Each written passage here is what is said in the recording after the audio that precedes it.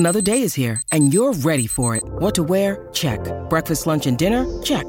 Planning for what's next and how to save for it? That's where Bank of America can help. For your financial to-dos, Bank of America has experts ready to help get you closer to your goals. Get started at one of our local financial centers or 24/7 in our mobile banking app. Find a location near you at bankofamerica.com/talktous. What would you like the power to do? Mobile banking requires downloading the app and is only available for select devices. Message and data rates may apply. Bank of America N.A., member FDIC.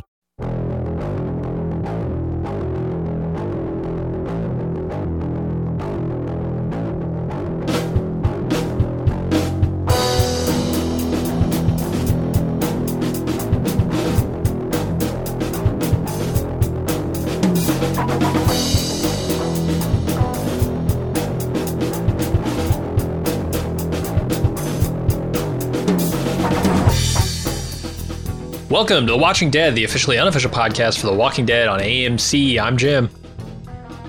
I am Aaron. And today we're talking about Season 10, bonus episode 2/episode 18, Find Me. Aaron, what'd you think of this episode?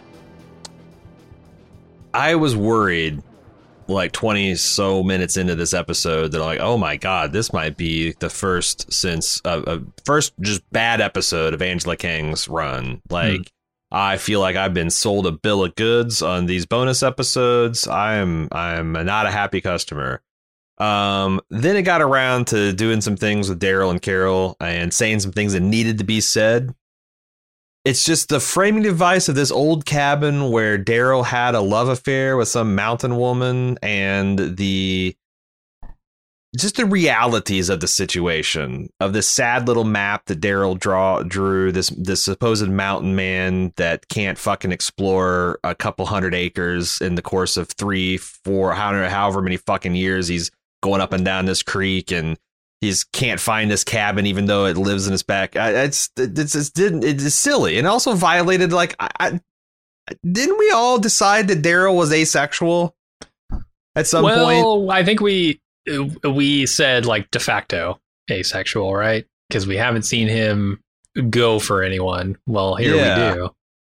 And I know there's like I don't know everything about the asexual community, but I understand that there's spectrums of it, just like, that there's people that are in general, but for some people they'd make an exception, or if they had a especially close relationship. Like I'm not saying like, I thought Daryl's an ace and we're going to pull his ace card. It's just, I didn't really buy it, and I thought the woman that this Leah was kind of terrible, and her scenes were bad, and her dialogue was bad, and it's the apocalyptic fucking jukebox of the greatest fucking victim hits that are about to.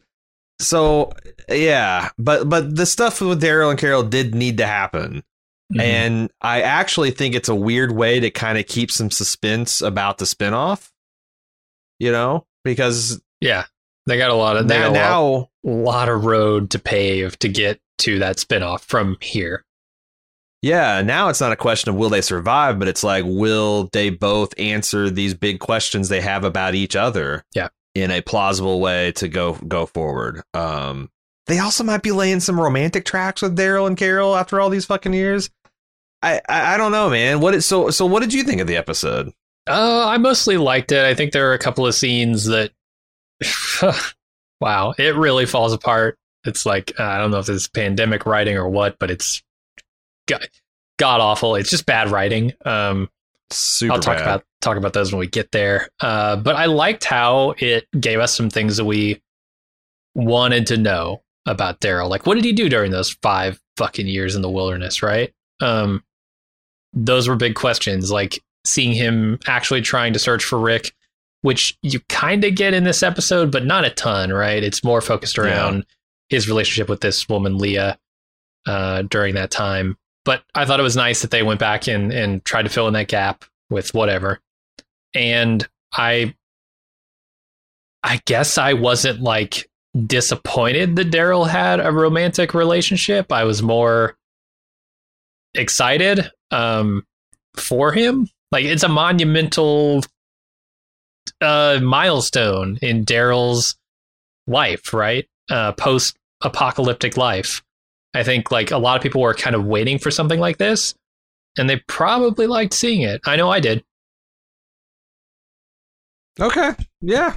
I'm not arguing with your other points. Your take's the same as mine, except for you just genuinely liked seeing Daryl. I just felt like I didn't feel like there was any chemistry, or anything beyond what they were telling, not showing about the characters. It didn't feel like, I think Daryl has chemistry with Carol. I thought Daryl had chemistry with Doodlebug.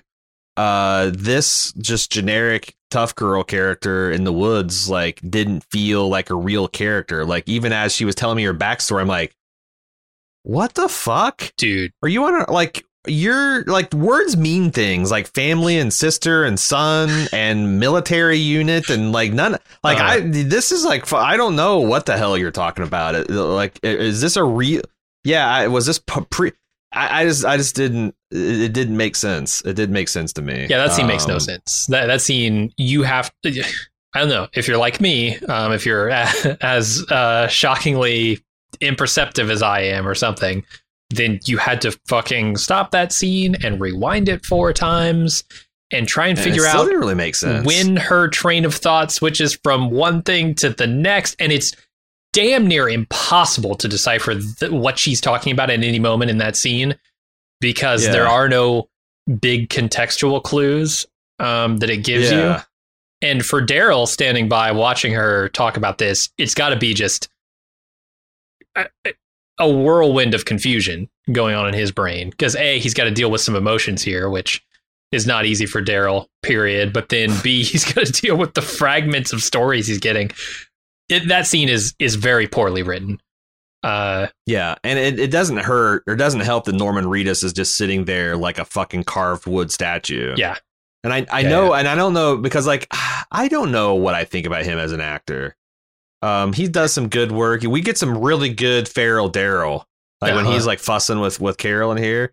And like, I remember liking him in Boondock Saints, but I don't know. The thing is like, whether he's a good actor or bad actor, I'm pretty sure he was directed to act that way, because that's how Daryl's not the person who's going to come up and like give you a big hug. For sure. But it makes for a very stilted, like, I don't care about anything this lady's saying. Daryl doesn't seem like he cares about it. Like, what the fuck? So weird. It's weird. Left me confused. Yeah, I find it weird the way that Carol was acting at the beginning of this episode too. I don't know if she's like putting on like a happy face and trying to like gloss over all of the real shit that is between them or what, but like it felt tonally very strange. I think they did it just so they could contrast it with like 5 years ago her. But 100%, but it was a hard, sharp hairpin turn, because it really was. When the first time she showed up as like kind of medium length Carol hair, I'm like, are they doing this weird thing where they're casting Carol as this cabin lady? Like, to kind of convince me that Daryl's overlaid the memory. I was like, that's kind of an interesting idea to have this like lover played by Carol, because she just seemed like a completely different character. She was dressed like I don't even know, fucking Blossom from the old TV show. She shows up like this flower child hippie with like this medium length straw white hair. I didn't know what to make of it. And when I finally figured out what was going on, I'm like, huh. But yeah, but like I said, the last 20 minutes with Carol and Daryl needed to fucking happen. All that shit needed to get said. That was great. I feel like this is where the pandemic sucks, because like, maybe this would have been better spooled off as like the B plot of stronger episodes. Take 2 or 3. Like, okay, Daryl and Carol are on this mission, and you do just a little bit more. Or maybe I'd like, if you didn't have to have a whole episode that's centered on these two, you could just dispense the love affair plot. Which I think if this is just a conversation that like Carol and Daryl have the first time they get away from people, where it's not a life and death situation, and they're just out camping and they're like getting some shit taken care of. That's awesome. But they had to use this tortured metaphor, because otherwise they got 25 minutes of an episode. Right. And, they can't bring Jeffrey Dean Morgan here because he's got COVID or whatever. I don't know. Yeah. I don't know. I don't know. I mostly like this episode. I think there are 2 or 3 like really big mistakes in it, or just like fumbling the ball kind of thing. But yeah, I don't know. We'll talk about it. Well, yeah. Do you want to get into the episode itself? I do. Well, too bad, fucker, because we got something else to talk about. We sure do. There's some real life news. It's good to talk about some current stuff, you know? Yeah. This was just sent to us by an anonymous source, but it's been widely reported in days since.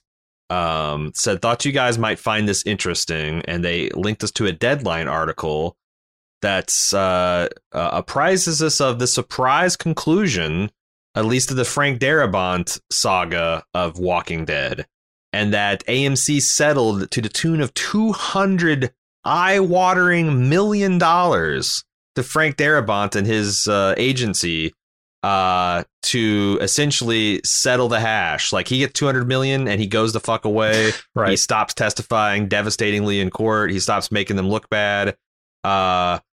This is amazing. And I gotta say, it must have been really worth it saving all that money on sets and writers, because, you know, after you've done a decade of pumping this thing dry, you can write a big fat fucking $200 million check to Frank Darabont. It blows my mind that manifestly all the things that caused creative friction with him and AMC was them being fucking cheap assholes. And as soon as he left, the show became just this renowned cheap asshole show. Yeah. And they still have to write almost $250 million check to him to make it right. And that's not even everything he wanted, right? Like, they wrote this check because otherwise he'd probably get more. I think he calculated at like 280 million. So they're getting like a big discount. Well, plus settling they're this. about like, I don't know how I feel about this, but they're about to embark on a 3-movie adventure. There's 2 more spinoffs coming. I think AMC wants to cut their losses because every single thing they release just becomes another fucking exhibit in Frank Darabont's lawsuit and more pies for him to get his fingers in. So like, if they wait another 5 years, this might be $250-300 million. And they're still paying lawyers the whole time too. So like, this is just insane. Like, and it you know, that's why it kind of gets me retroactively riled up, because I remember, like, from the beginning, we're I think on the right side of this history. Like, well, this is just, they're not taking their time on the Herschel farm, on the Green farm, because it's the right thing to do story wise. They don't want to fucking pay for a new set. We're going into the second season of the Governor arc, not because it's the right thing to do, but because they got Woodbury and they got the fucking prison, and they haven't fully amortized the cost of that construction yet. Mm-hmm. Meanwhile, I'm watching HBO spend $50 million an episode, or $50 million a season on that fucking show that's going into the stratosphere. 200 million people are watching that worldwide at the end of the season. Click over the channel, The Walking Dead, it starts over the same. They're like going down, struggling to get 5-6. Yeah. It just seems like the smart thing to do would have been to pay Frank and pay his people and pay for some sets so they could tell the fucking story of the comic the way it was supposed to be told. You would think so, but they get creative over there at AMC, you know? I mean, that's what this whole thing is about, the creative accounting. For people who don't know, I guess we should like talk about the lawsuit itself, what it was for. Yeah, because it's not really, you know, the creative crimes the AMC committed are not even counted here. This is just their actual accounting. What can you tell us about like what it was actually about? Yeah, so the idea is like AMC Studios and AMC Networks are 2 different entities, and one of them makes the show, AMC Studios, and one of them buys and distributes the show from AMC Studios. That's AMC Networks. So what, you know, Frank Darabont's lawsuit was alleging, and what this settlement basically admits is, hey, we were not paying the proper royalty fees, or licensing fees rather, for what the AMC Studios created. We were giving like a huge discount to AMC Networks, which is who had the contract with Darabont to actually... It's conflict of interest. Right, for him to actually get royalties. And so they were like, I think what they were doing is just like paying a ton of extra money or not enough money to one of these entities so that they could shift profit essentially away from all of the profit sharing that they would have given him. And the hilarious thing is, this is not the only lawsuit that they have to deal with. They also have a lawsuit that I guess is going to trial, assuming they don't settle it before then. But November, the LA courts are supposed to hear Robert Kirkman, Gail Ann Hurd, Glenn Mazzara, and another of the producers, executive producers. They've got a lawsuit for the same thing. So, oh my God, the saga is not over yet, but this is like a big win for Darabont, obviously. Yeah, and the thing is like, do you remember the bitter money struggles that Gilligan went through with the Breaking Bad, like the contract holdouts, and like we didn't even know we'd get a final season of Breaking Bad, and like the Sable Rat, and like I remember the press at the time was like AMC was so happy that their new hit show The Walking Dead was made by an AMC studio, because they wouldn't, like the press at the time was, we will never be bent over the barrel essentially by another production team again. Mm-hmm. 10 years later, the monkey paw twitches and they're going to be bent over multiple barrels by multiple people, because it turns out you still can't fucking commit crime. You can't fucking screw people over, even when it's the left hand screwing the right hand. Right. Like, you got to still honor contracts, and you got to fulfill obligations, and you got to, share the money. And we talked about the buckets of money this show. This is just unchecked greed and where it always ends up. And unfortunately, I imagine all the people that made these deals are probably long gone at AMC, mm-hmm. and the team that's left behind is the one that's got to have to pay the penalty. But I don't know. If I was a shareholder, I would be pissed, but I'm not.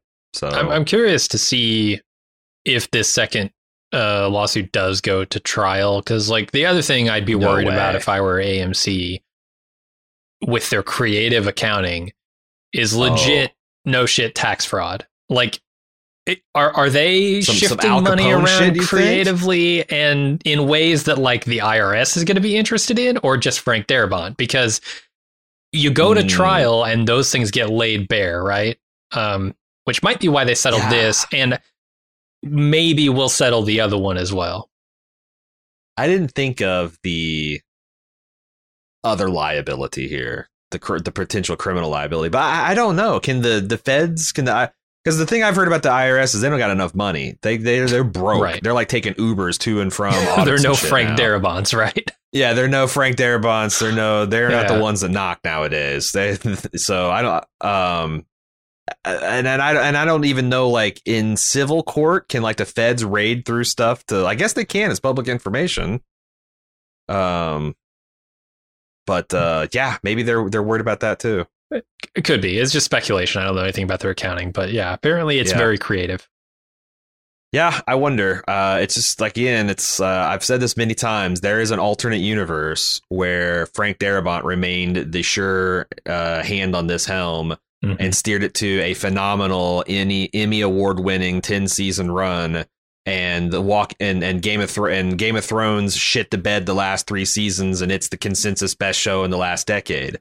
Like, that was what they were set for with those because I think season 1 of The Walking Dead is in the league of Game of Thrones season 1. Yeah, because Game of Thrones season 1 wasn't Game of Thrones season 3, right? Right. But instead of like getting stronger and stronger and more budget and better stars and better writers and better directors, it was, this toilet bowl swirl of less experienced showrunners going to less experienced showrunners, hiring people off the fucking animated Drek line. Yeah, this is well-worn history. Rangers, yeah. And even after all that cost saving and greed, you're still getting fucked. You're still going to end up having to pay more. And without the huge audiences and accolades you've done if you just told the fucking story the way it's supposed to be told. Yep. So look what you did. Look what you did to yourself. Quit hurting yourself, AMC.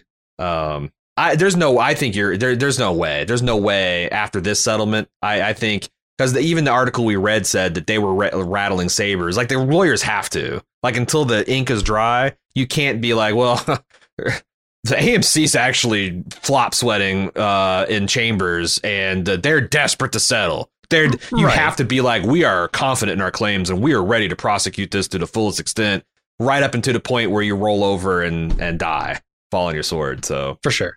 But you'll hear it here first. I will be gleefully announcing whatever deal Kirk. I don't even particularly like Kirkman and especially Mazzara. But I liked AMC executives even less. So sure, this is popcorn worthy entertainment. Now we can move on to the episode. When you need mealtime inspiration, it's worth shopping Kroger, where you'll find over 30,000 mouth-watering choices that excite your inner foodie. And no matter what tasty choice you make, you'll enjoy our everyday low prices, plus extra ways to save, like digital coupons worth over $600 each week. You can also save up to $1 off per gallon at the pump with fuel points. More savings and more inspiring flavors make shopping Kroger worth it every time. Kroger, fresh for everyone. Fuel restrictions apply.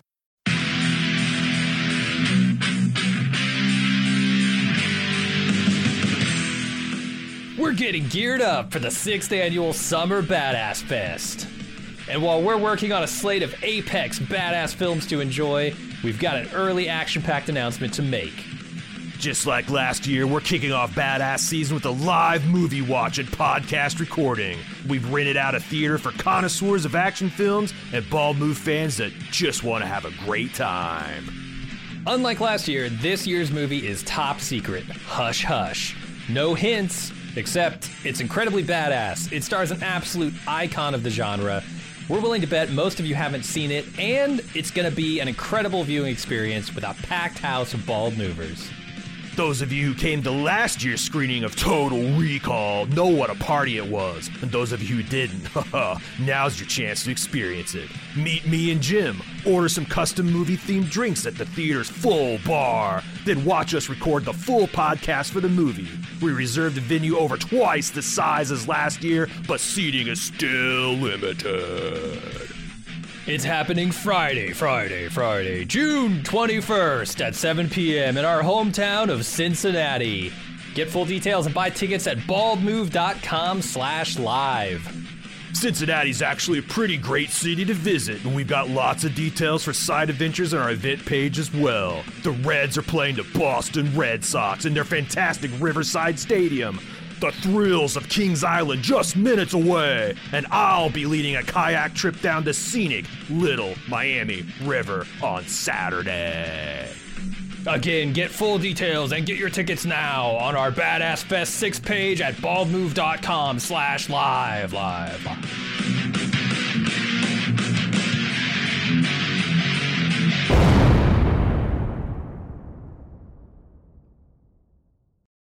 All right, we start off with Daryl having some trouble starting his bike, and Carol invites herself along on his journey, wherever he's going, out hunting or something. I don't know.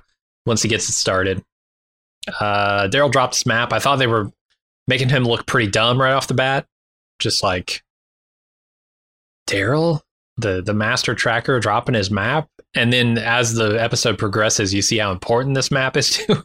And you're like, oh, God, Daryl dropped that important map. But yeah, I don't know. And the weird vibe between Daryl and Carol starts right here in the beginning. They sort of are then stalk through the woods, find this dead deer, and it makes them head toward the river. And this is like very strange Carol. I don't know. How'd you feel about that? Was she seems a little more bubbly than I expected a Carol in this time to be.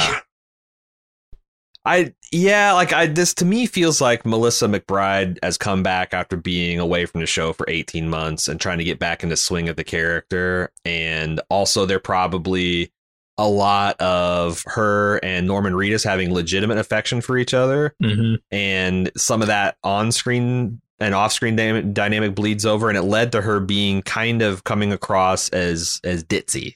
Yeah. It's very playful kind of vibe, which doesn't mesh with what I know of their history right now.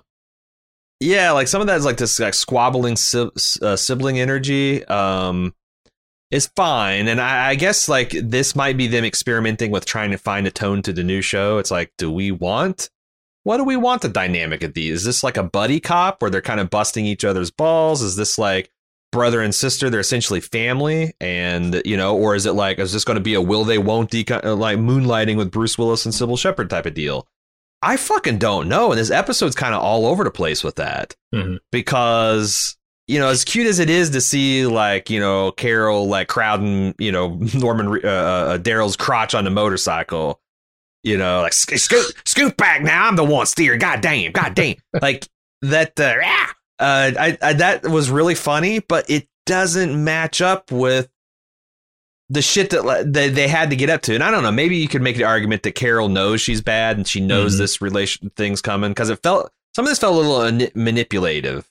Like when she says like, oh, I feel like our feels like that no one loves me anymore and our luck has run out and the community's disrupted and stuff. Like, well, gee whiz, Carol, what the fuck's going on? Yeah. What's caused all this non-fellow feeling in the communities? What's half the communities are missing? What's up with that? There was definitely something off, and I wasn't sure how much of it was deliberate and how much of it was COVID shit and what, but it felt off. Yeah, almost like she was trying to prompt a conversation to happen, but turns out she wasn't. It just happened organically. It felt a little weird. There's a lot of it. Like she's like got this, like I got the Superfoot. It felt like very little sister energy. And then she's overfeeding his dog, and Daryl's like, "Come on, he don't need all that." But like it was a lot of the same thing in the first 10 minutes. And it felt a little bit too buddy cop energy or squabbling sibling energy. Right. And then Carol gets a cramp in her foot, and they decide they're going to go spearfishing, and she nails it in one. Yeah, her superfoot, supposed superfoot. She nails it in one. They eat. Carol has a hard time filleting the fish, which we'll find out Daryl knows how to fillet a fish because of later in the episode or earlier in his timeline. We can fillet a fish because he's fucking Daryl. We don't have to invent a filleting origin story for him. He's been filleting fish since he was 4 years old. No, surely not. They're not suggesting that he didn't know how to fillet a fish. I would have thought he knew as well, but I thought also that they did that in this episode. But anyway, Carol worries that their luck has run out before dog runs off after something, and Daryl and Carol chase it, and it leads them to a house where Daryl sees a phantom girl and dog sitting on the porch. That's all I can call them right now because we don't know yet what they are. Yeah. I've said like in season 9, I think that I took a lot of, mid-pandemic comfort from the stoicism of Daryl. Like he had a couple choice quotes about like when he's talking to Lydia about how you don't, have to accept when things get shitty. You don't have to put up with it. And this line here where he's like, Carol's going off on doomer mode and being like, this world, the dead, it's all going to catch up to you eventually. And he's like, only if we let it. I ain't going to let it. I was like, fuck yeah, that's a cool, like, yeah, the world's a miserable place and worse, it's unfeeling and doesn't care. But like, we don't have to put up with that collectively or individually. Fuck that. I like that. Okay. And you weren't retroactively disappointed where that philosophy came from? Well, that's the thing. Yeah, it gets tainted. Okay. It gets tainted. But honestly, like, I don't believe the relationship, but the fact that Daryl took a couple positive things from another human being's relationship, that's not bad writing. No, that's the part I liked. Her actual character was the dumpster fire. All right. I was worried this is going to be the Walking in the Woods episode that you feared last episode was going to be. And we get They're doing a lot of that because, outdoor wide open spaces. I get it. That's going to be a backbone of any COVID protocol for sure.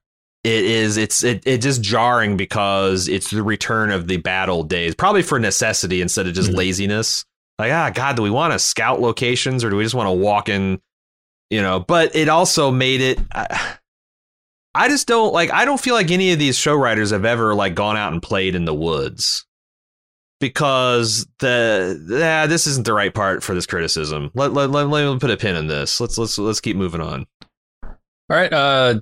So Carol suggests they stay the night at the house, and Daryl looks around, spots a grave, and then starts to remember his life at this house 5 years ago. Can we talk about how this is visualized? Because unfortunately, last night, like this new thing on Apple TV, Apple TV Plus just came out. It's Keegan Michael Key is in it. Cecily Strong's in it. It's called Schmigadoon, which is a send up of an old God damn it, who's the guy in Singing in the Rain? Gene fucking Space Kelly. Gene Kelly. Okay, thank you for the musical assist, Jim. So it's a send up of an old Gene Kelly musical Brigadoon, where he goes out on a hunting walk and gets transported to this mystical land 100 years ago.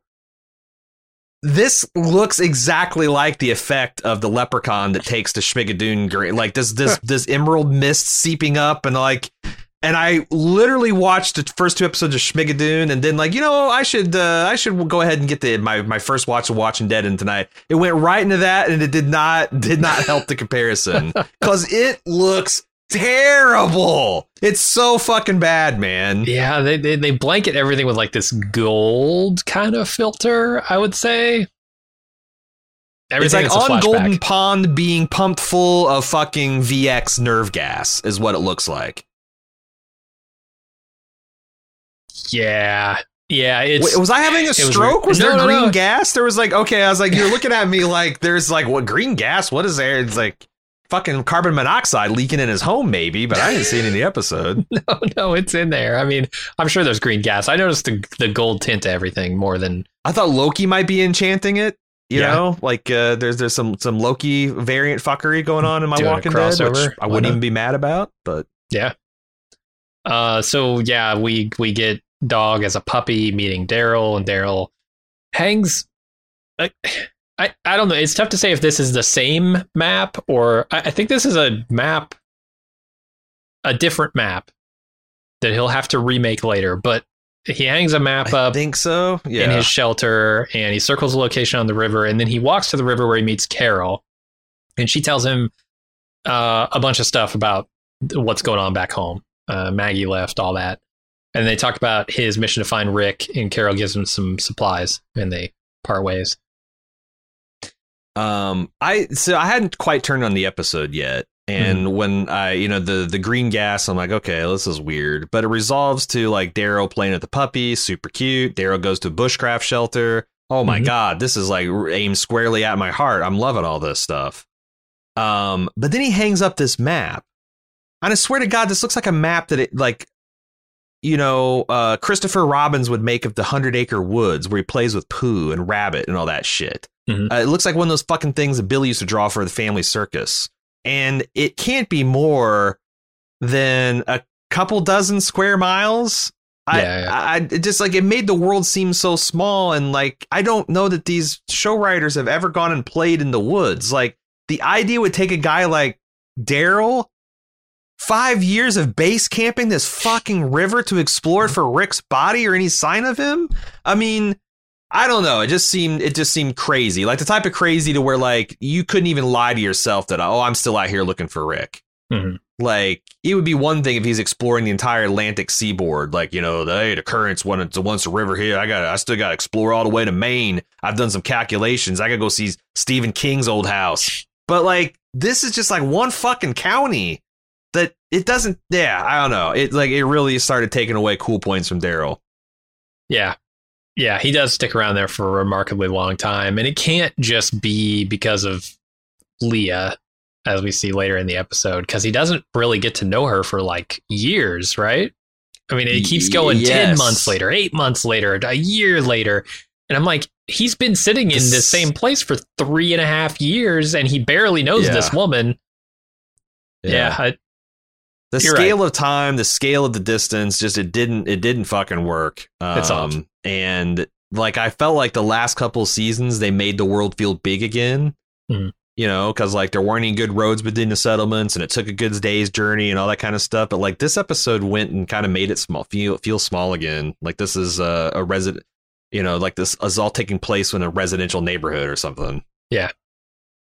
There was also a weird transition in this that making me do a double take, because at the end of the scene, Daryl like turns away from the camera and walks off screen, and then another Daryl comes, like, fades in and comes out of the wood. There's this weird fade transition that makes it look like Daryl is stalking Daryl. And I thought, is this like a metaphor? What is this Darylception? What's happening here? I can't. There's a couple weird things where they did stuff like that, where they were trying to set up the time jumps going back and forth and like which memory and where, and because it's essentially a nested time jump. You've got the current time, and then you got like right after Rick disappeared, and then you kind of like reverse jump back and see. But it also fades back and forth between the framing device of Carol and him out in the hunting trip, telling the story about his past at this cabin in the present. And I found it hard, but it's you'd think with all the fucking gold sepia tone and green gas, they'd make it really fucking easy to know when Daryl's flat. But like even with all those visual extravagant tools, they don't really utilize it. And like, goddamn, I've been critically watching television for a decade now, and it's like just pick a filter. One is old, one is new, and then people don't get confused. And I don't know. Plus, it's like the other thing is like that I think they're filming this during the fall of 2020, and so like the golden hue that they put on everything in the past is also just kind of there on the leaves in the present. So it makes it a little hard to distinguish sometimes. Yeah, they also like they didn't do anything to Norman Reedus as far as aging him or de-aging him. No. So like there was none of those, and I guess nothing. He is just like the squalor of his angel vest is the only thing that you can tell a little bit of passage of time. Oh, yeah. Because like when they first flash back, he's got both of the wings on. They're still in good, fairly intact and good shape, and by the time present day, he's lost one of them, hasn't he? And was it Judith who gave him another one? Yeah. So it's not as old school wings as they used to be. Yeah. So then Daryl spots a boat in the woods with some plausible Rick legs under it, and he investigates. It's turns out to be a desiccated zombie that's probably not Rick, and he squashes that could be Rick. That's what I was thinking. Could be Rick. Yeah. It's so it's like not Rick, decayed that it would be impossible to tell, right? Right. Those are his pants. Those are boots. Like, just give up. Yeah, I mean, what if he squashed Rick's head as a zombie, didn't realize it, now he's forever roaming the land looking for a guy that he squashed? Yeah, I mean, because that's the thing. It's like, I think the episode kind of says he's not looking for Rick. He's just not ready to face reality. So, like, yeah. He's running, right? We know Rick is alive somewhere, but yeah. There is the parallel between Daryl and Carol in later parts of this episode. And it begins here, right? That he is not necessarily looking for Rick. He is just running from whatever his emotional fears are here. He doesn't know when to quit. Yeah, doesn't know when to quit, the hardships. And then, one of the things I like about his relationship with Leah is she teaches him that he has to be there for someone, right? He's got to choose a life. He can't just be out there roaming the countryside. Or if he is, like, make that his life. Don't try and live this in between where he's meeting up with Carol and lying to himself about Rick. No, just if you want to be alone in the woods for the rest of your life, just say that and do that. Yeah. So I like that stuff with Leah and Daryl. But we'll get there. Yeah. Oh, we will. Daryl weathers a storm, but his map does not. And I can't believe how much water comes down right on this map. It's kind of hilarious. Here's the thing. So I've gotten in, like, one of my pandemic hobbies is this bushcrafting stuff. I started watching a bunch of YouTubers where they just go out in the woods and they just build shit with their bare hands. And I feel like that Daryl, fucking bushcrafter. But Daryl can't even keep rain off of his head in his own goddamn shelter that he's had years to improve.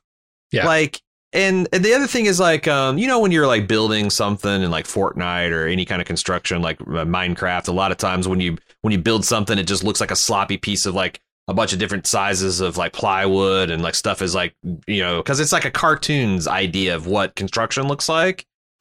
Daryl's bushcraft shelter is made like that. There's like big pieces of corrugated aluminum, but they're not in like any kind of like straight line, like someone used them intentionally. It looks like Daryl just like hung it up at a 45-degree angle, nail, put another one up at a 30-degree angle, nail. Hell, it looks like a big metal Band-Aid. That's how you build a shelter. Like, and he's just sitting here having his Lieutenant Dan strapped to the fishing to the shrimp boat moment as his map's disintegrating because he just can't make shelter. Like he's a bushcraft guy that can't make shelter. How the hell does he live? This is the East Coast. This is not a tropical place where you can just fuck around with exposure, man. His ass could die. Yeah. Hypothermia. It's real. Yeah, they talk about it later in this episode. They bring it up. I get the feeling that like whoever's writing this show has a thing for people who should know what they're doing that are barely getting by on the skills they have. Because look at the blacksmith. Like this lean-to thing that he's got going reminds me of like the first blacksmith's shelter, right? Yeah. Like he sets up a shop. He doesn't know what he's doing. He needs examples of a shelter to build a fucking shelter. So, he needs a Boy Scout manual. It's to pound the decent A-frame together. Yeah. Yeah, it's ridiculous. So I guess that extends to our arch badass Daryl, which kind of sucks because I think more of him than the writers do, apparently. And like the thing is he could have made like a really cool rustic, like lean-to kind of looking thing. And it's kind of that. But if it was as well made, but then it just, and maybe they're saying that like, well, he spends all his time looking for Rick, and he doesn't have time to do this, that, and the other. But like, I don't know, 5 years, for 5 years. Yeah. I just didn't get it. It didn't make him look cool, and I think they wanted him to look cool. You know what else doesn't make him look cool? Getting knocked to the ground by thunder. Like physically knocked to the floor, floored by thunder. Startled him. I mean, I assume it can happen. Daryl's like a fainting goat. He hears a loud noise and just that's it. I mean, I've heard some cracks of thunder that gave me a bit of a shake, jump. And I bet if that happened like right above me, it'd be devastating with no shelter. But like, yeah, badass Daryl just floored by thunder. Yeah. Anyway, 1 year later, Daryl's made another map. He's still looking for Rick in the same old rundown shack. He comes across the house and dog, and then he runs into the house, and he's attacked by a woman who forces him to stay. What the hell happened in this scene? Like, Daryl, this dog came to meet Daryl. Did Daryl know about the cabin? Because that's the other thing. This thing is a short walk from his base camp, but he's never been to this cabin before. Right. Well, has he been searching the river? Is that why? Well, I'm just like, how did the zombie, like, I'm just trying to. Oh, the zombie is a huge problem. There's this cabin 5 minutes from Daryl's camp that he's never seen before. And this woman's a badass loner who has military service. And she's been living in zombie apocalypse for years by herself. She somehow invited a gentleman caller that's a zombie inside her parlor. He fooled her, revealed he's a zombie once he sat down for tea, and she locked herself in the bathroom and was loading her shotgun, ready to come out and deal with the zombie. Meanwhile, the dog's like, I've never seen my mom not be able to handle zombie before. This is some weird shit. He runs out the open door, goes, grabs Daryl, who comes back along the path. She's just loading so many shotguns into this double barrel shotgun. Like the double barrel shotgun, it must hold like 100 shotgun shells, right? Not 100. Daryl comes back. There's the zombie. He puts it out just in time for her to come out with her fully 100 shell loaded shotgun to be like, what the fuck are you doing here, dude? It's Herschel's shotgun. Did I recap what happened, right?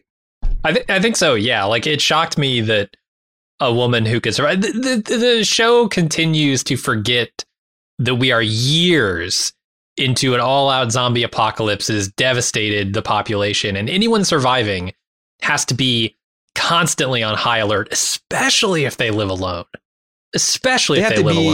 Very competent surviving or has a compelling story for why they're not. Like, you were one of Negan's wives and you fled the destruction of Savior Town, and you've never had to fight. All you know how to do is look pretty and wear pumps. Someone protect you. This is not her backstory. No. How did a lone zombie get in there, let alone corner her into the bathroom or wherever she was at?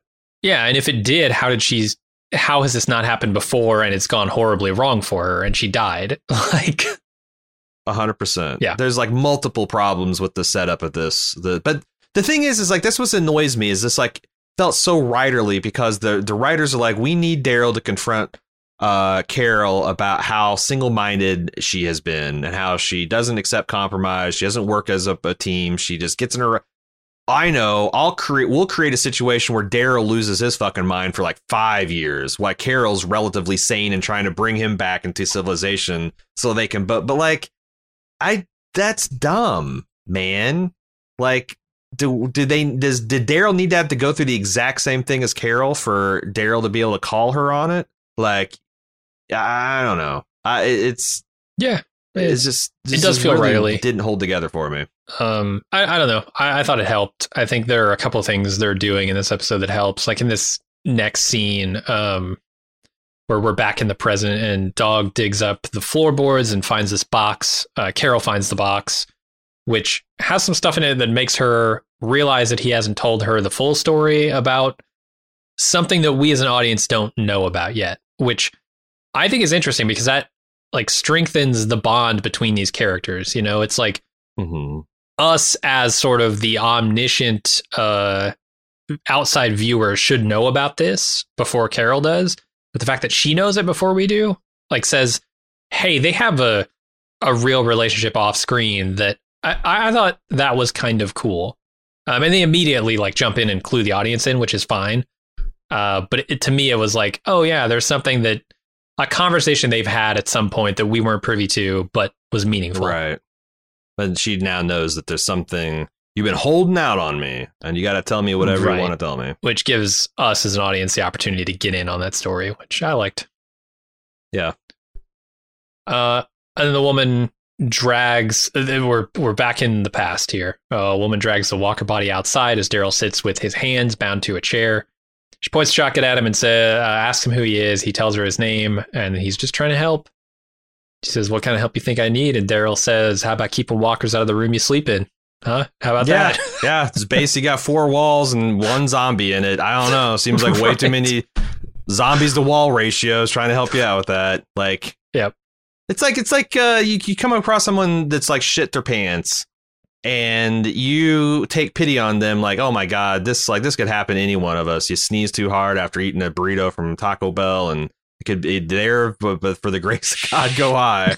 And you try to start, you get some baby wipes. I'm a dad. I got baby wipes. And they smack you. What are you doing? Acting like I don't know what's going. Like, dude, you're going down the pants with shit and breeches. You can't tell me that you don't need help. You're in a zombie apocalypse. You got a zombie living with you. You need some help, lady. Right. This isn't a fucking Odd Couple. Yeah, so she takes offense to that, and she cuts him free, says, get the hell out of my house. And he asks her name, but she won't tell him. Also, here's another thing. Did you notice the way Daryl puts his backpack on? No. Daryl took his backpack and put it on like I imagine a child would put on a vest. He, like, flips it over his shoulders, and, like the pack weighs, like, the only thing he's got in there is a pack of Kleenex, not a box. Like the little packs they sell at gas stations that have like 3 packs. That's the only thing. This has 0 weight. This motherfucker is carrying his whole life's possessions on his back and it has 0. Like, this is a prop backpack. It drives me crazy when like actors gesture with like a coffee cup that's supposed to be full of coffee, and it is like, can you throw like, I don't know, 10 pounds of weight in his backpack so Norman Reedus acts like a normal person putting on a backpack? Right. Yeah. I didn't notice it, but totally. Yeah. Also, I encourage anyone that values backpack accuracy to check out the scene for textbook bad backpack. I mean, I have more nitpicks if we really want to nitpick. This rope, she ties him up with this rope. She comes in and she cuts a perfectly good rope, which is probably pretty valuable in the apocalypse. I don't know. It seems useful. She just slices it in half instead of untying his hands. It seems like it takes a hell of a lot of time to make cordage. You know? Time you don't want to spend. The time you could spend with your zombie buddy, you know? Especially that thick. I mean, I saw the shit that Tom Hanks was roping up and it was thin. That shit'll break. This is nice, VHS. Thick rope. Yeah. Good Wasteful stuff. All right. Anyway, 6 months later, Dog finds Daryl again, and Daryl escorts him back to the woman's house. They talk for a minute. She still doesn't tell him her name, and then he leaves. It's very uneventful. They're really spooling out Daryl becoming comfortable with a person. Yeah, and vice versa. And it's like this kind of ridiculous. Will they? Won't they? And it's told by the proxy of her revealing her name, because Daryl's really interested. He's she's playing reverse psychology. But then, when Daryl loses interest in the game, he's like, you know what? Fuck you. I don't care your name. Walks away, storms off. She whispers over her back, Leah. And boom, he's got her back right back on the hook. Well, that doesn't happen for another 8 months, man. That's the next scene. Skipped ahead to the next video game font that enabled me, that told me what my next mission was. 8 months. Yeah. No, this scene is the one where the thing that he says to Carol earlier in the episode about it'll catch up to us all one day, only if you let it. That's what this woman tells him. So he took that from her, which I don't know. I suppose that's cool. I like that. It informs his past and his future, and that was fine. That was not something I had a problem with in this episode. But then 8 months later is a scene you're talking about where he finally learns her name. He's searching, gathering wood. A bunch of stealth walkers suddenly appear, which I thought we were done with that shit. But maybe this is stealth walkers decloaks off his starboard bow. What? Tons of them. On Daryl, snuck up on Daryl. The only herd of walkers, a school bus full of walkers snuck up on Daryl. Okay, all right. I see. I can only imagine this is a continuity thing, because this is all happening back in season 8, right? That's true. This is happening during the shitty seasons. Okay. Yes. Yeah. So wouldn't that? This is all Gimple shit. This is really attention to detail and accuracy. Oh yeah, think about it. I'm giving it to him. It's just keeping in continuity here. But yeah, the woman beckons him to hide behind a tree with her. They get very, very close. Yeah, they're like, have you seen snow falling on the cedars? No. This is a scene they have to hide in a tree, and they're just because of this, they're pushed tit to tit because of the close quarters here. Well, this is the Carl and physical intimacy Enid scene, right? I mean, didn't they do the exact same thing? You're fucking right. They did have a snow falling on cedars moment. Mm-hmm. Yeah. So we get another one of those. That movie. And then Daryl says, "Stay away from my camp." And she says, "Fine. My name's Leah. Bye." Yeah. This is the way the people that want each other to stay away from their camps behave. Oh yeah. This is like Indiana Jones having a slap fight with the Nazi before he finally French kisses her and fucks her in Venice, right? Sure. I hate pushy men and I hate fast women, as they're stripping and getting already starting to fuck. Yeah. Yeah, except this time it involves a dead fish. Except for there was actually a lot of chemistry between Harrison Ford and that actor. There's do you buy the chemistry here between? It's Leah tough because, like you said, Daryl's just told to, be a wild dog and a stone statue of a wild dog. I don't know. It's tough to say. She's throwing B-list soap opera kind of acting heat. Yeah. She just found out that her lover is actually his evil brother from Panama, who's been posing as a plastic surgeon, and she's swinging for the daytime Emmys. Not going to get it, but she's wanting a nom. She's wanting a nom this year. I thought she was good when she was being threatening. I did not think she was good when she started to open up. But the material is so fucking bad. I don't know if I blame her. Really bad. Because this speech that's coming up, my God, we'll talk about it. Because she's a the thing is when I first saw her, I'm like, okay, all right, kind of like a badass mountain woman for Daryl, attractive, kind of right in that dare. But then it's just every time she opened up her mouth, I'm like, oh my God, it's a horror show. I think it should have been Mags Bennett. I wanted to see Mags Bennett in this, in a 5-year montage love affair with Daryl. Make him a nice glass of apple pie. 3 months later, Daryl throws a dead fish at Leah's house. and then camps nearby. And she finds him and she throws the same fish at his head. And this is a big fucking fish. This is like it hits with a wet 8-pound fish. I don't know. Oh yeah. It probably did some damage to him. Hits him right in the head. They both agree we're gonna leave each other alone. They had to come together to make sure that happened. But then they have a conversation about being out in the woods. Left alone. I will.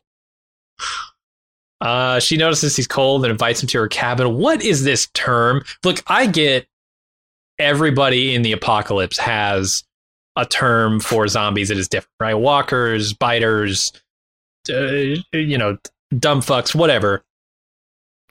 We have an agreed upon term for when your fingers get too cold to function. It's called frostbite. What is this frost nip shit she's going on about? I don't know. I've heard Frank Sinatra tell that Jack Frost can nip at your nose.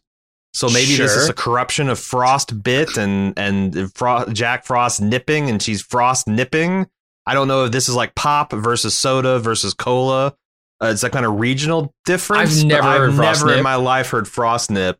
And also, like, I think it's hilarious. Dare's like, I've been frostbit. It got better. And she's like, well, what happens if it's like, did you? If you get frostbite and it's not medically treated, you lose a toe. Is Daryl saying that he's got no toes? He's missing a pinky? Yeah. I wonder if he's got like just a few missing toes. That could be. I don't know. I don't know. But it was weird. It's a plight of the rural poor. Sometimes you miss a toe. This happens. It's true. He goes to her cabin and he wakes in the night to find Leah hunched over a broken picture of her and a boy. She tells Daryl the Cliff Notes story of her squad, how they got together, and the longer, much more graphic story of her nephew who, correct me if I'm wrong, because I had big asterisks on all of these terms you're throwing around. Squad, right. Nephew. Yeah, because I have no idea. And I just couldn't follow her thought pattern here. Like, she is jumping from story to story. But what I think happened, her nephew became her son after his mom died during childbirth. But that wasn't her sister. That was just a member of her squad. And that's basically like family, right? Is in the same way that Rick's a brother. Okay, now I see what they're doing here. Yeah, and then this is very fast and furious family rules, but yeah. They track. And then that kid died of a zombie bite. I don't know. I needed a fucking mind map to get through this scene. I started writing 100%. Down like, what are the feelings I get when I hear these? Because maybe that'll inform what she's talking about. I couldn't tell the timing on this because at some point she jumps from a story about her sister dying when Matthew was born, right? She says, like, this is another problem. She says, my sister died during childbirth. He became my nephew.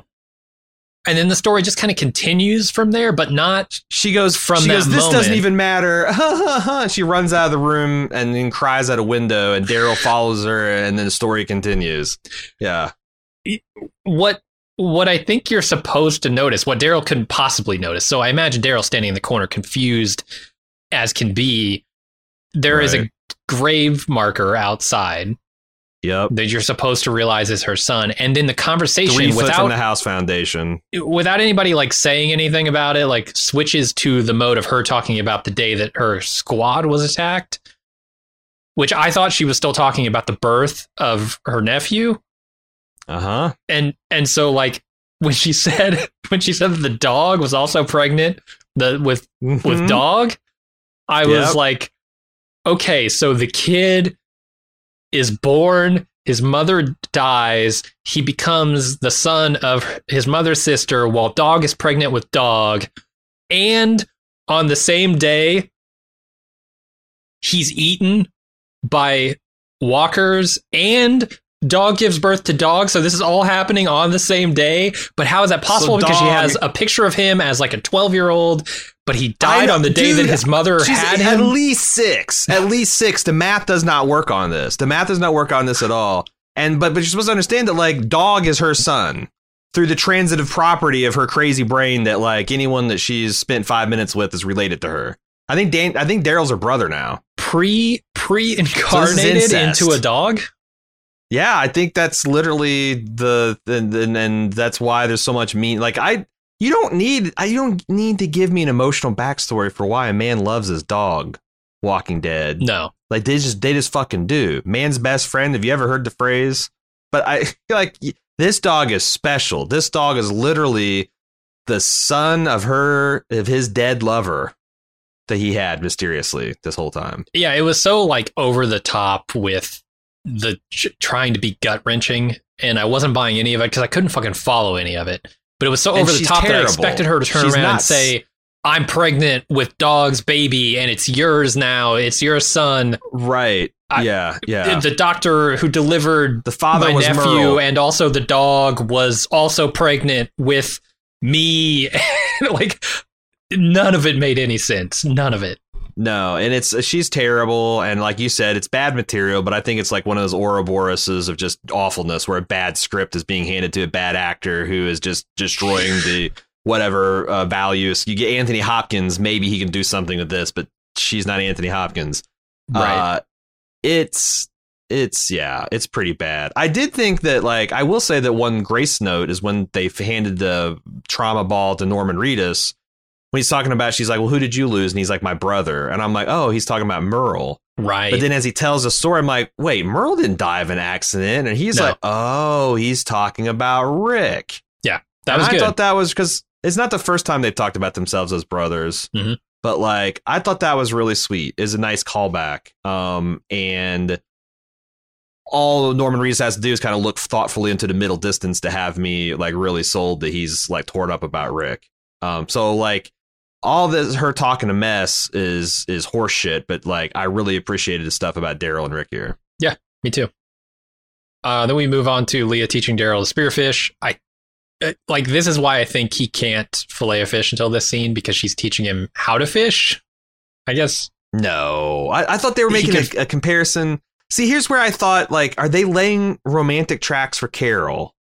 Because this is exactly what happened with Carol, where Carol, like, you know, is lucky on the first time. And then they make a direct reference to this girl who Daryl falls in love with being handy with the fish gigger. All right. I think he's just expressing surprise as someone who has never gigged a fish before. Like, because there's things there's refraction. You got to aim like a little lower than you think you're aiming because you've seen the straw going into the glass and it's off centered. And sure. So I think he's just expressing surprise at her being good at this thing. And you're supposed to draw a connection to Carol, and I guess the effect, but I don't know. They spent so long with Daryl keeping Carol at an arm's length, and she's expressed obvious interest in him in seasons past. It feels weird that now they would during the spinoff that they would turn this into some kind of moonlighting thing. Am I crazy? Or when her is that family what dies here? for the 5th time, I guess she's ready to make a go of whatever's left. I don't know. Yeah. Or maybe they're like, you know, we got to scrap as big an audience from The Walking Dead. So let's pretend to the shippers that we might actually do something, but let's pretend to the people who think that they just have a brother-sister relationship. There's lots of brother-sister banter. That energy can never go sexual. Like, it's like they're doing Schrodinger's ship here to try to keep everybody invested. Yeah. Could be. I don't know, because I'm kind of at a loss as to how exactly they get back to something that looks like a spinoff for these two characters in one season. But yeah, that's the it. drama. It's a long-ass season, too. Yeah. But yeah. All right, let's take a break before we get on to the next scene. Here are the highlights coming up this week on Bald Move. For Prestige, me and Aaron are still extending our Shogun Afterglow with part 3 of our discussion of the 1980s TV miniseries. Last week absolutely shocked our sensibilities with Lord Toranaga doing the tango. What delights and horrors will await us this week? Then for Pulp, this Friday join us for our latest prep session for House of the Dragon Season 2 as we take another look at the key differences between the text of Fire and Blood and the on-screen action for Season 1, and what they mean for the characters, story, and setting. Get your Valerian steel sharpened for the new season. You can find these and many other great podcasts by searching for Bald Move Pulp or Bald Move Prestige in your favorite podcast app.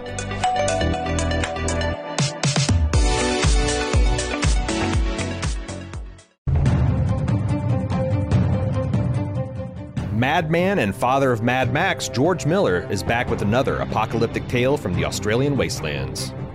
This time, we're getting a prequel featuring the origin story of Charlize Theron's character Furiosa, starring the Queen's Gambit's Anya Taylor-Joy in the title role and the mighty Thor Chris Hemsworth as the warlord Dr. Dementus.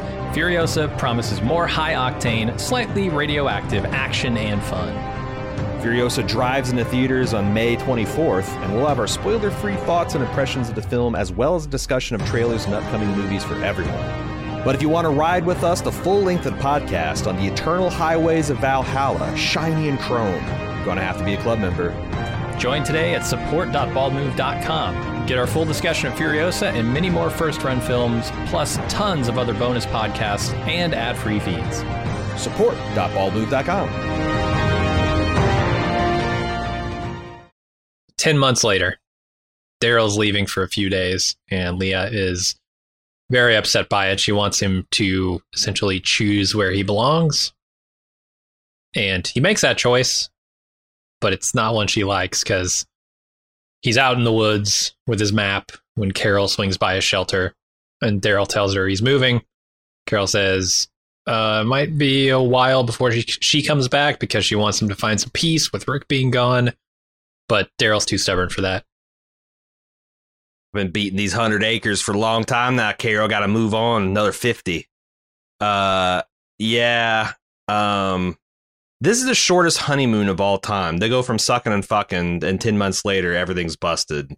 Mm-hmm. It seems like the obvious solution is just go back to Alexandria with him, dummy. Yes. That would make a ton of sense. But they don't, because that's what Carol probably wants to do. Let's just fuck off on a boat, you and me. And they need to have some kind of tension, which I guess is smart. Because, again, the tension isn't whether Carol and Daryl are going to live now. It's going to be how does the relationship survive when it seems like it's on such shaky ground. Like, all this is just a very labored metaphor for what's going on with Carol and Daryl right now. And, like, kind of wish they just had Carol and Daryl work this shit out rather than through the lens of this flashback. But can only say that so many times in a single podcast review. It's the law. You can only make the same criticism 3 times and they cut you off. iTunes just mutes. Walking Dead does so many broken, damaged people. It's rare. I can't even think of an instance where we found a healthy human being in all this. I don't think there's any left. It's like this world. How can there not be shitty. any?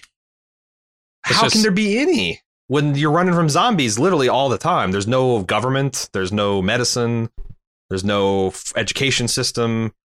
Like, yeah, I mean, I don't know. Rick is like, I guess, the closest thing we got after he went insane and came back. Yeah, the from man that. who thinks he's getting phone calls on an unplugged phone. He's the paragon of mental. The man who bit another man's throat out with his bare teeth. Paragon. That was good reason of for mental that. health. Good reason. That's true. I'm not saying it wasn't justified. I'm just saying that, like, everyone's been through a Throat Ripper 3 at this point in the zombie apocalypse, and they're all crazy. Yeah, but he came back around. It's true. His mercy prevailed over his craziness. You know, they're going to continue to do this until the end of the show or the end of the property, right? The Walking Dead as a thing. It's kind of the hallmark of the show. So I don't know. It's like, is this woman going to want to go back to Alexandria? Because that's the only reason I could think is like she's so broken that she doesn't want to go to Alexandria. No, Daryl's looking for Rick. He's not going to Alexandria. Yeah, like if you a year before the beginning of this episode, Carol was Carol Cabin on the outskirts of the kingdom. Like, again, this is just a 1-to-1 illusion they're drawing from Carol and Leah. Yeah. But why? Because they're showing that, like, Daryl couldn't have a relationship with someone until he had healed from whatever trauma. And I think that's the long-term arc they're setting for Carol, is that Carol has to get to someplace good where she's no longer, like, so damaged that she does crazy things. Or maybe one last time it causes them to be ostracized from Alexandria. And they're like kicked out of the Garden of Eden like Adam and Eve or something. I don't know. God, but why would Daryl go with her? Like, it just doesn't seem like they're in a place where Daryl's going to go along with some other insane plot that is obviously going to hurt people. I don't know. Carol's really important to him. Yeah, but she's telling her how it is now. Well, but he told Leah how it was, walked off and regretted it, said, come and find me. So like maybe he's learned his lesson that he's got and I'm not saying it's like romantic, but he's got a connection to this person. He doesn't want to lightly throw it away. Yeah. Which kind of makes sense. Good for him. I mean, I like that. Yeah. And he take this information in the last season, like all the times he reassured Carol, I'm not, I'm still your friend. I'm not going anywhere. I'm still your friend. Not going anywhere. Like, but now he's changing his tune, as we're going to get to in the next few scenes. Mm-hmm. So Daryl finds Leah's cabin Leah-less, but Dog is still there. And he draws Leah a map of where he's headed and a note to come find him, then takes off into the woods with Dog following.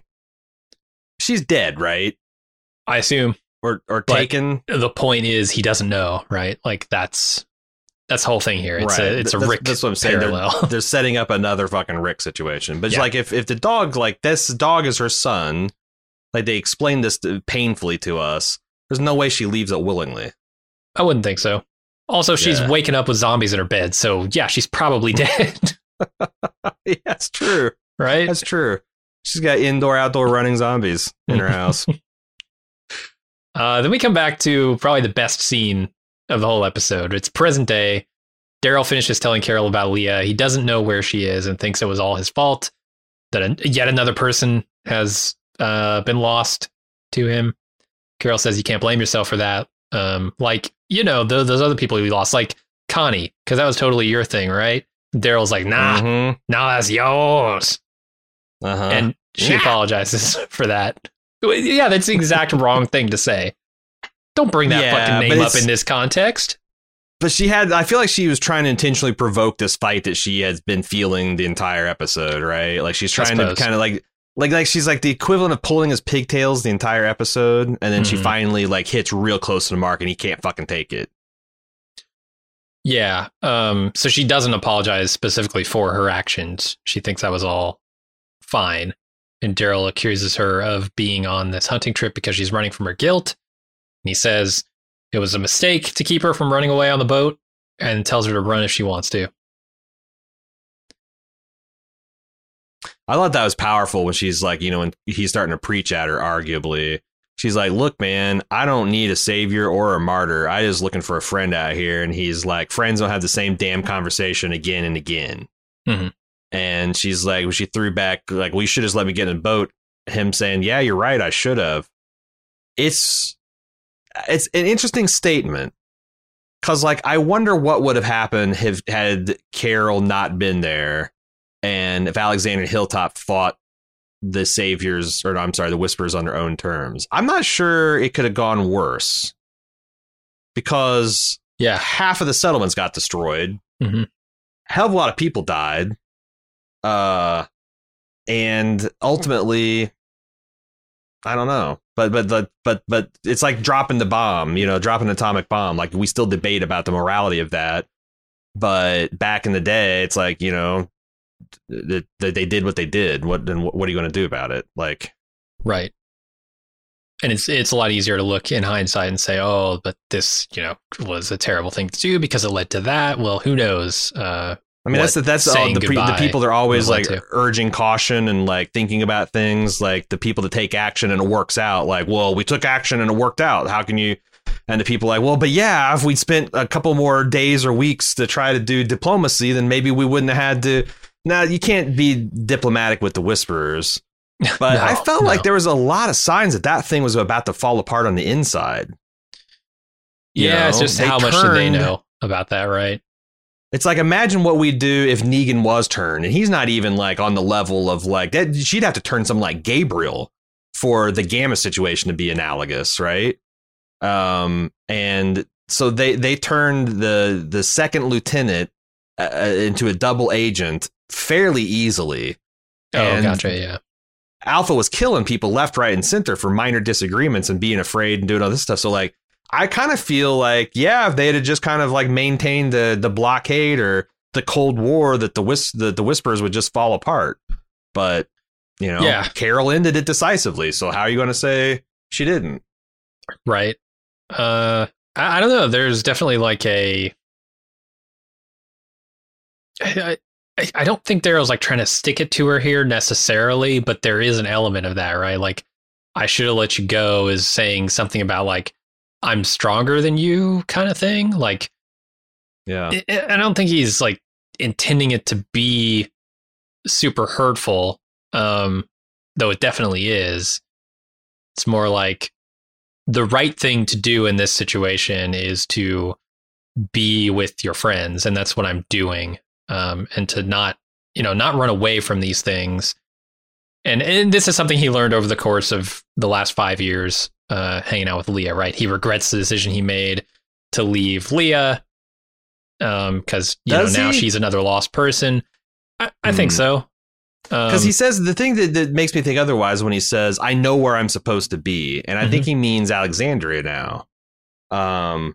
So, which is an interesting question, because we know that the spinoff, I assume, is going to be them leaving Alexandria. Like, they're not going to hang around Alexandria. That would be kind of a nightmare situation.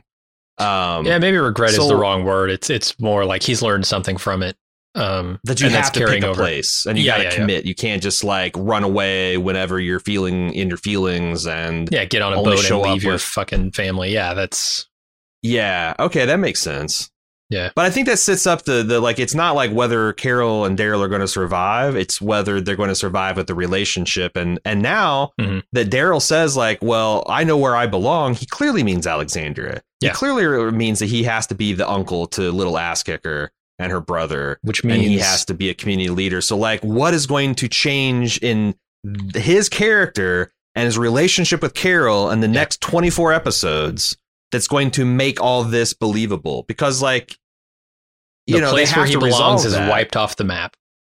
Yeah. And that's why I said like this last 15 minutes almost redeems the whole episode, because this is truly interesting. Yeah. Like, and I hope they do it well. I know I'm saying I hope they do it well from an episode where they did it poorly, but COVID, blah, blah, blah, all this other stuff.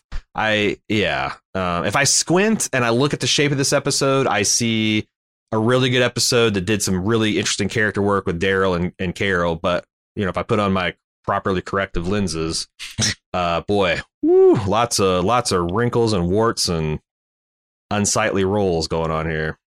Do you think this is the last time that they have this conversation? That Carol says, yeah, I did something that led to death, but also I got it done my way. And I hope not, because it's getting on the verge of morgalizing. Yeah, I just don't know if Daryl. But this is the first time someone pushed back. Yeah, this is the first time to push back. So like, I think the conversation will happen again, but it better fucking evolve. It better feel like a natural evolution of like a dance step of two people trying to reconcile. And I think the show's talented enough to do that. But like, it can't just be.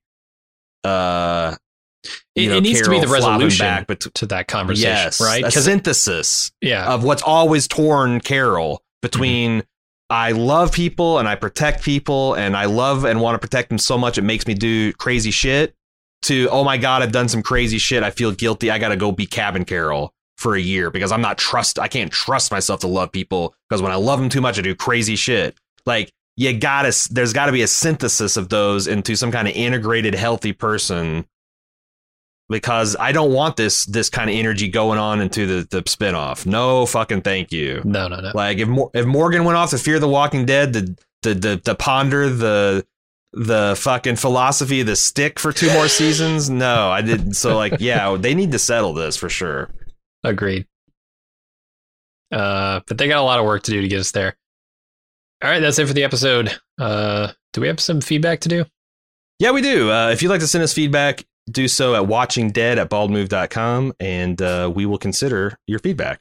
First up was Ando, who sent us a message saying, was so hoping the mask would come off to reveal it was Heath all along, having mastered the art of the key card. Keep up the great work. I will confess that there was a split second where that mask was going up and I saw it was a black man. And there was the word Heath flashed in my mind, and then the mask kept coming out. That's not Heath. But like, I was like, my body was jacked with adrenaline, like fight response, that like they're bringing Heath in the fucking car and in the final, like the lead up to the final season. But no. Why at this point? You know what I want? I want Heath to come back as like he's been roaming the countryside collecting key cards, and now he's a Gambit style badass where he's just throwing key cards at people, explosive key cards for some reason. Or he could be like the Keymaster from like the Matrix 2, Yeah. where he just has like a 100 of loop. these things all over, and he's just like opening doors left, right, and center where they need it. Yeah, he's like the shady Quicker, watch dealer in Times Square who comes up to you, hey, you want to buy a Rolex? $80. He's got access. He's got access, man. God. All right, let's move along to Dan, who says a lot of the same things that we were saying. I don't understand the geography of this episode. How is it that Daryl could be so close to this woman in the cabin for years and not know it's there? It seems that Dog and Daryl can travel back and forth in less than a day's time, much less than a day's time. Mhm. Like, how long was she menaced by that zombie in her cabin with a shotgun? Like, however long you think that's plausible, that's the maximum he could have lived away from her. Yeah, 8 minutes. Sure. Yeah, surely he's either hunted or scouted for miles around his camp, right? Mm-hmm. Unless he's just doing a river-based search, which would be plausible. Like, if he's just searching the river, nothing else. But then why does it take him 5 years to search the banks of this river? That's the thing. Like, if that map he pinned up was like of all of like the Carolinas and Virginias, and he's plotted like tidal charts and like explored islands, and like this is like a multi-state search area, fine. But there's no fucking way that this man cannot explore 100% of this river as depicted on the map in a 5-year time. But like, I also like people like, well, that's not the point, Aaron. The point is he's traumatized by the loss of his brother and he can't face him because there's the shame and there's his guilt and so. Okay, fine. But like, just have him be like Carol Cabin, Camp Daryl. He's not out there saying he's searching for Daryl. He just doesn't want to come back. He's non-commit. I don't know. I just felt or have like him there's search better ways to hundreds tell the of story. miles of riverfront while he's pondering that, right? Like you created this artificial story of this woman in a cabin. Have her go with him or something on this journey. Like don't have them stay in one location because that's stupid. The problem is this is a suburb of Washington, D.C. canonically, so like it can't. The river flows to the ocean. Like there can't be hundreds of miles of river to explore. The geography just doesn't work that way. You don't. You tell a different story.